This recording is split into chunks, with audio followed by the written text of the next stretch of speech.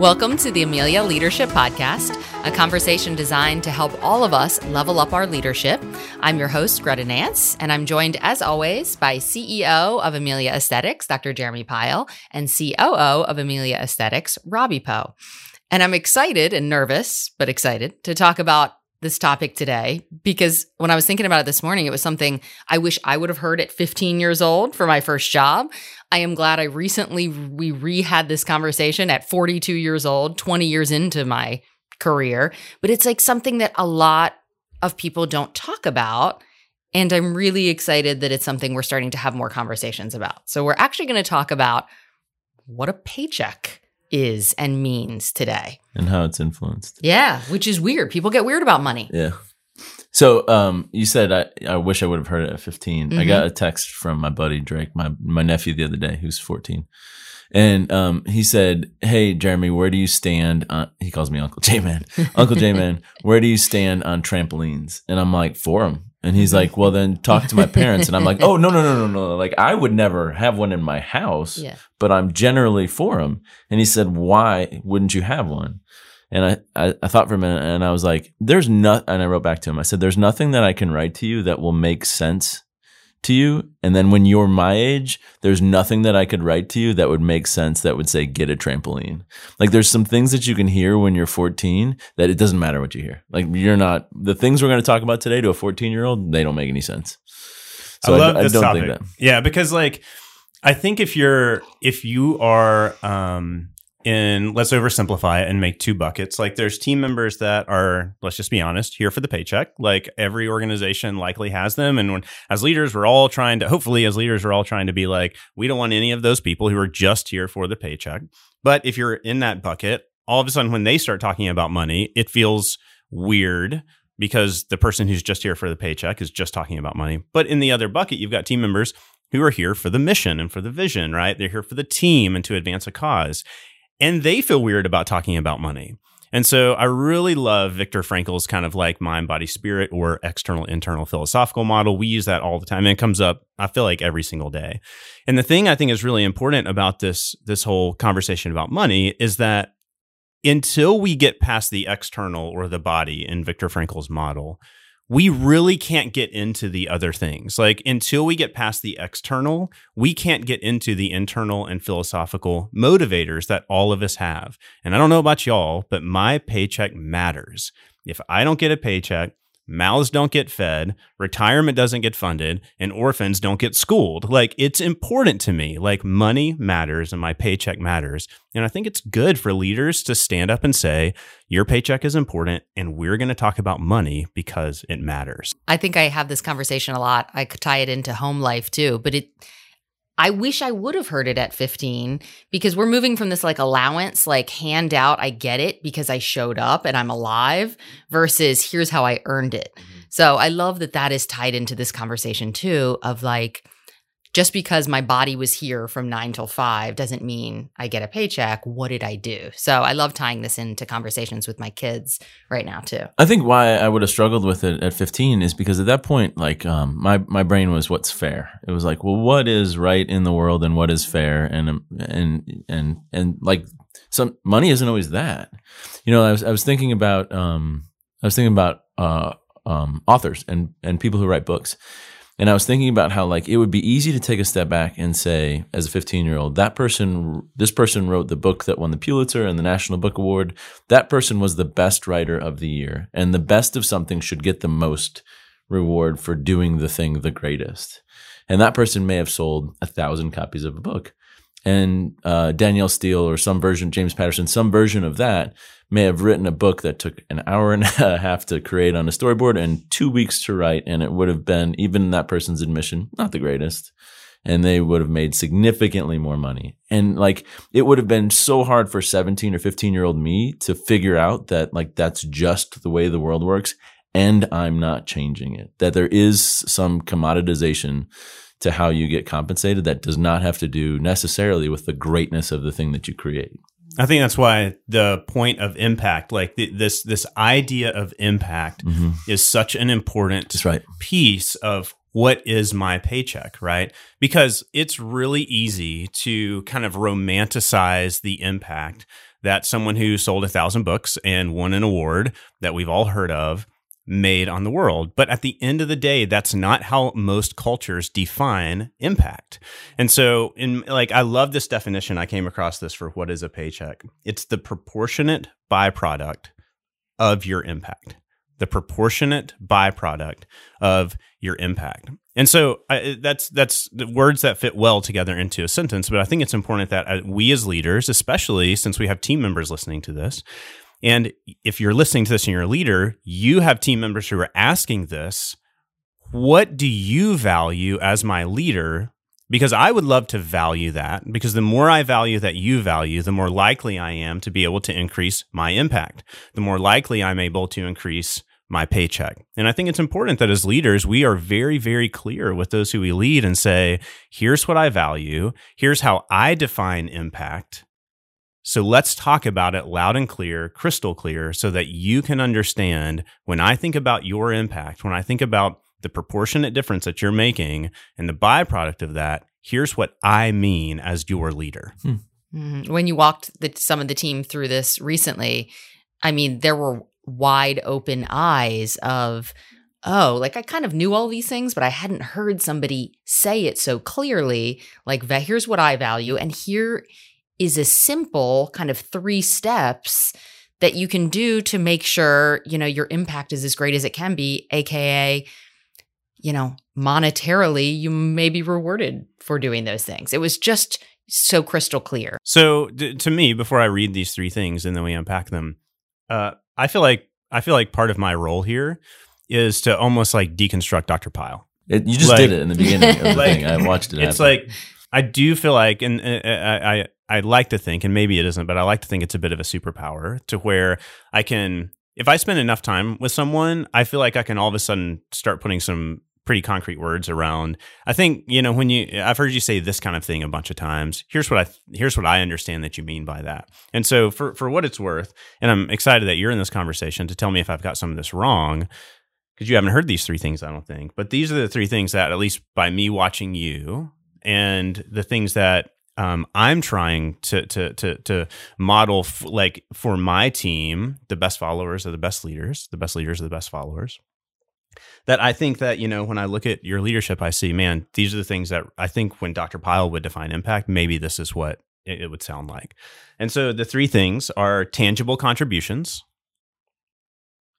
perceived irreplaceability, and participation in off-culture drama. So I'll read those 3 again. So these are kind of things that can positively or negatively impact my impact, your impact, anyone on this team's impact. Tangible contributions, perceived irreplaceability, and participation in off-culture drama. Mm-hmm. And we broke down each one of those, and that was so helpful too.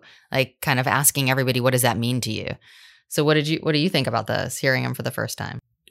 Your words, Robbie, when you put them in mantras like that, I have to deconstruct it in my own brain and be like, what does that mean as paint splattered across a canvas instead of words? And so, let me hear some more about it, and then I'll go through it. So let's talk about tangible contributions for a second. This one to me is the most obvious. There has to be something that I can point to, that every team member can point to and say, I did that. It's this tangible repercussion of what I've spent my time doing. Honestly, since we're talking to a lot of leaders here, I think one of the biggest hurdles that leaders have to get over, or one of the biggest landmines that they step in, is that they stop doing. They're coaching all day long, they're feeling, emotioning all day long, they're keeping their team together all day long. But if a leader goes too long down the calendar without saying, I built that, or I put my hands on that thing and it became so much better, all of a sudden the leader becomes very vulnerable. There's a mental model, serve, drive, direct. Leaders are very good at serving. They're very good at directing. I think leaders sometimes take their eye off the ball when it comes to actually driving something through the organization. That's why I love that we do rocks, because every quarter I get a couple of things I can be like, I did that, right? But that tangible contributions piece. And I feel like this is also where day to day, very tactical based team members sometimes get disappointed or frustrated with their paycheck. Because ultimately, when it comes to the impact that you're able to make on the practice, a lot of times it has to do with the position, the job that you chose to get into. We have a team member who started here as an esthetician. She's amazing. Her name is Angie. And I think she's such an amazing example of this. Like, as an esthetician, she was making a certain amount, more than most estheticians elsewhere would make. But she's like, I want to do more. And we had a conversation about, well, we need to increase your tangible contributions. We need to increase your tangible impact to the practice. And she went and became a nurse. And now she is our highest producing injector. It's crazy. Yeah. That's the thing. The tangible part is the thing that would have made the least sense to 17-year-old me. Mm-hmm. It's the one that I would have been like, that's not fair, because your impact doesn't have to be tangible. It can be less tangible, but it matters. Mm-hmm. And so, like, what you were saying there without saying it was that, like, when a person makes the decision to become whatever they're going to become in the world, like, they can either stop at whatever society puts as the ceiling on that thing, or they can pursue growth opportunities into other things potentially. Mm-hmm. That is really hard to do. Yeah. So, like, we sit here and proselytize to some degree into a microphone, not always acknowledging that the things we're talking about are not easy decisions. No. And Angie worked countless hours at night when other people didn't, to do the thing that you're talking about. That's right. Okay, so the second one, perceived irreplaceability. I love this one, perceived irreplaceability, because at the end of the day, perception is reality. It shouldn't be. That's not fair, but it is. That's just how it is. So, I remember in my the place I worked before this, I set a goal for myself of reading 52 books in a year. I wasn't a reader. I hadn't read a nonfiction book since high school, but the culture I was in was a reading culture. And I knew, man, if I want to deliver more tangible contributions, then one of the things I'm going to have to do is increase my personal brand. And so, like, I was like, okay, if I want to be seen as irreplaceable, then I'm going to need to value what I see my leaders valuing. And it was reading. And so I was like 8 weeks into this thing. I had knocked out 8 books. I felt great about myself. And my team leader at the time, his name was Michael, came to me and said, hey, so I know you've read 8 books. Does my leader and my leader's leader know you've read 8 books? And I'm like, well, I don't think so. And he's like, well, what are you doing to make sure that they know that you've read 8 books? Because it can't all be on my shoulders. I'm doing my best to keep them in the loop, but what are you doing to increase your perceived irreplaceability or your personal brand?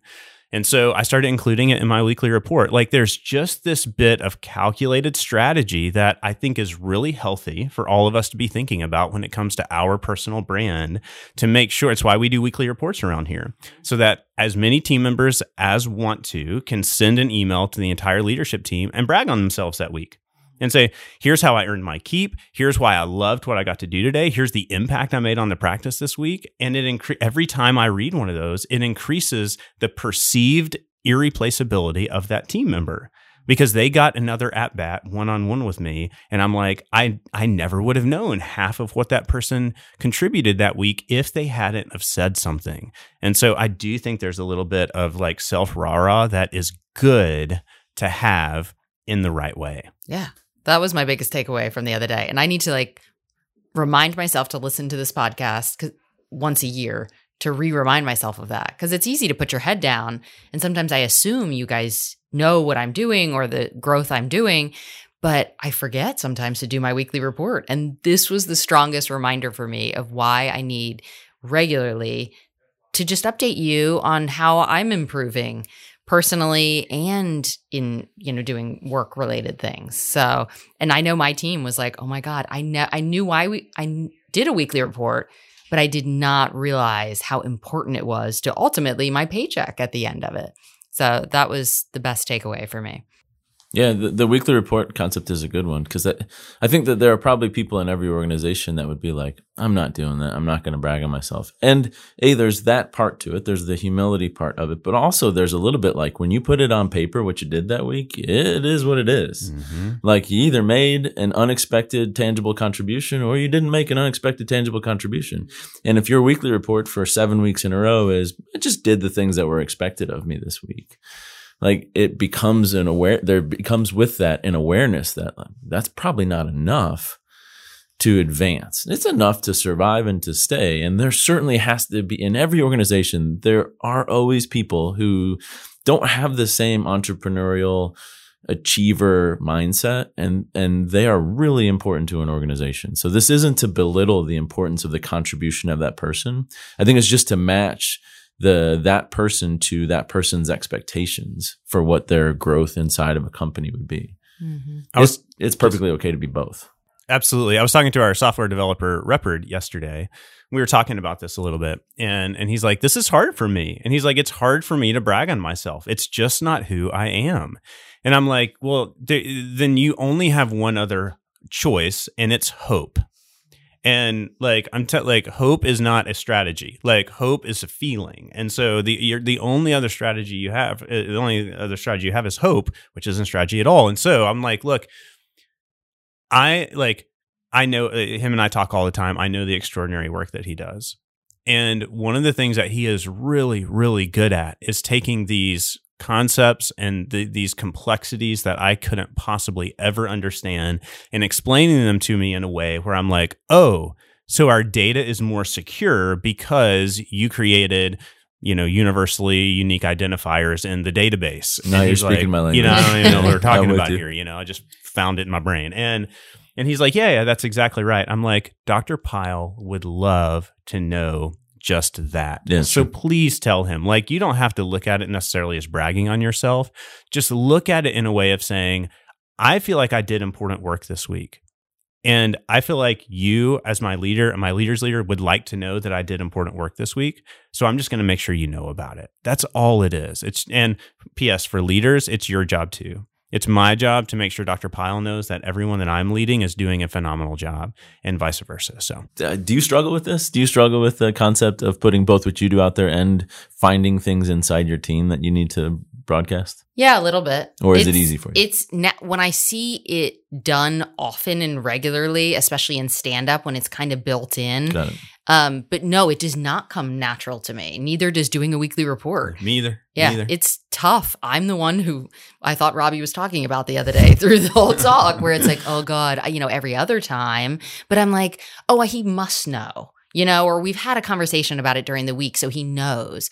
But God, until you spelled it out so clearly that's, tied into the impact I'm making, and does Dr. Pyle even know? And eventually, if in 2 years I ask for a raise, have I done these things? Because it's important. And so it was just such a good reminder to not only remind you guys the impact I'm making, but my team too. And so they do weekly reports better than I do. But I'm so glad I get theirs. It is, I'm often surprised, like, damn, I did not realize they actually finished that this week, or it makes me feel differently about my team. So I can't imagine what difference it makes. Gives the insight, you get the insight into what your entire organization did that whole week. Friday night, I've noticed this over the last couple of months, but it's been this way for years. I just didn't know it. I didn't pay attention to it. But Friday nights, like, my brain is kind of toast. Like, I just at the end of Friday night. And like, I've never realized that was a thing. And Friday afternoon is when the weekly reports start rolling in. And it's like, it's the thing that like lifts me back up for the next little bit for that night because they're fun to read. I just love seeing people proud of what they did. Right. Yeah. Just nothing feels better than that. I am too. So the third thing is participation in off-culture drama. And this is phrased very, very intentionally. So, because I do think that there is on-culture drama. Like I do think that there is a very healthy version of I'm rocking the boat. So our mission statement here is to make it easy to be a patient. And so I think it's important that if anyone on the team sees something that's making it hard to be a patient, rock the freaking boat. Like, create some drama, send out the flares, like throw some water in someone's face, like whatever you got to do. Don't do any of those things, actually. Like there is this place to where participating in on-culture drama, that's actually a very, very positive thing. It's the participation in off-culture drama. And again, that's defined differently everywhere. But here we would say saying something negative to anyone who can't do anything to solve your problem. That's gossip. Like, we don't do that here. And so the amount that someone chooses to participate in off-culture drama negatively impacts their impact on what they're trying to do.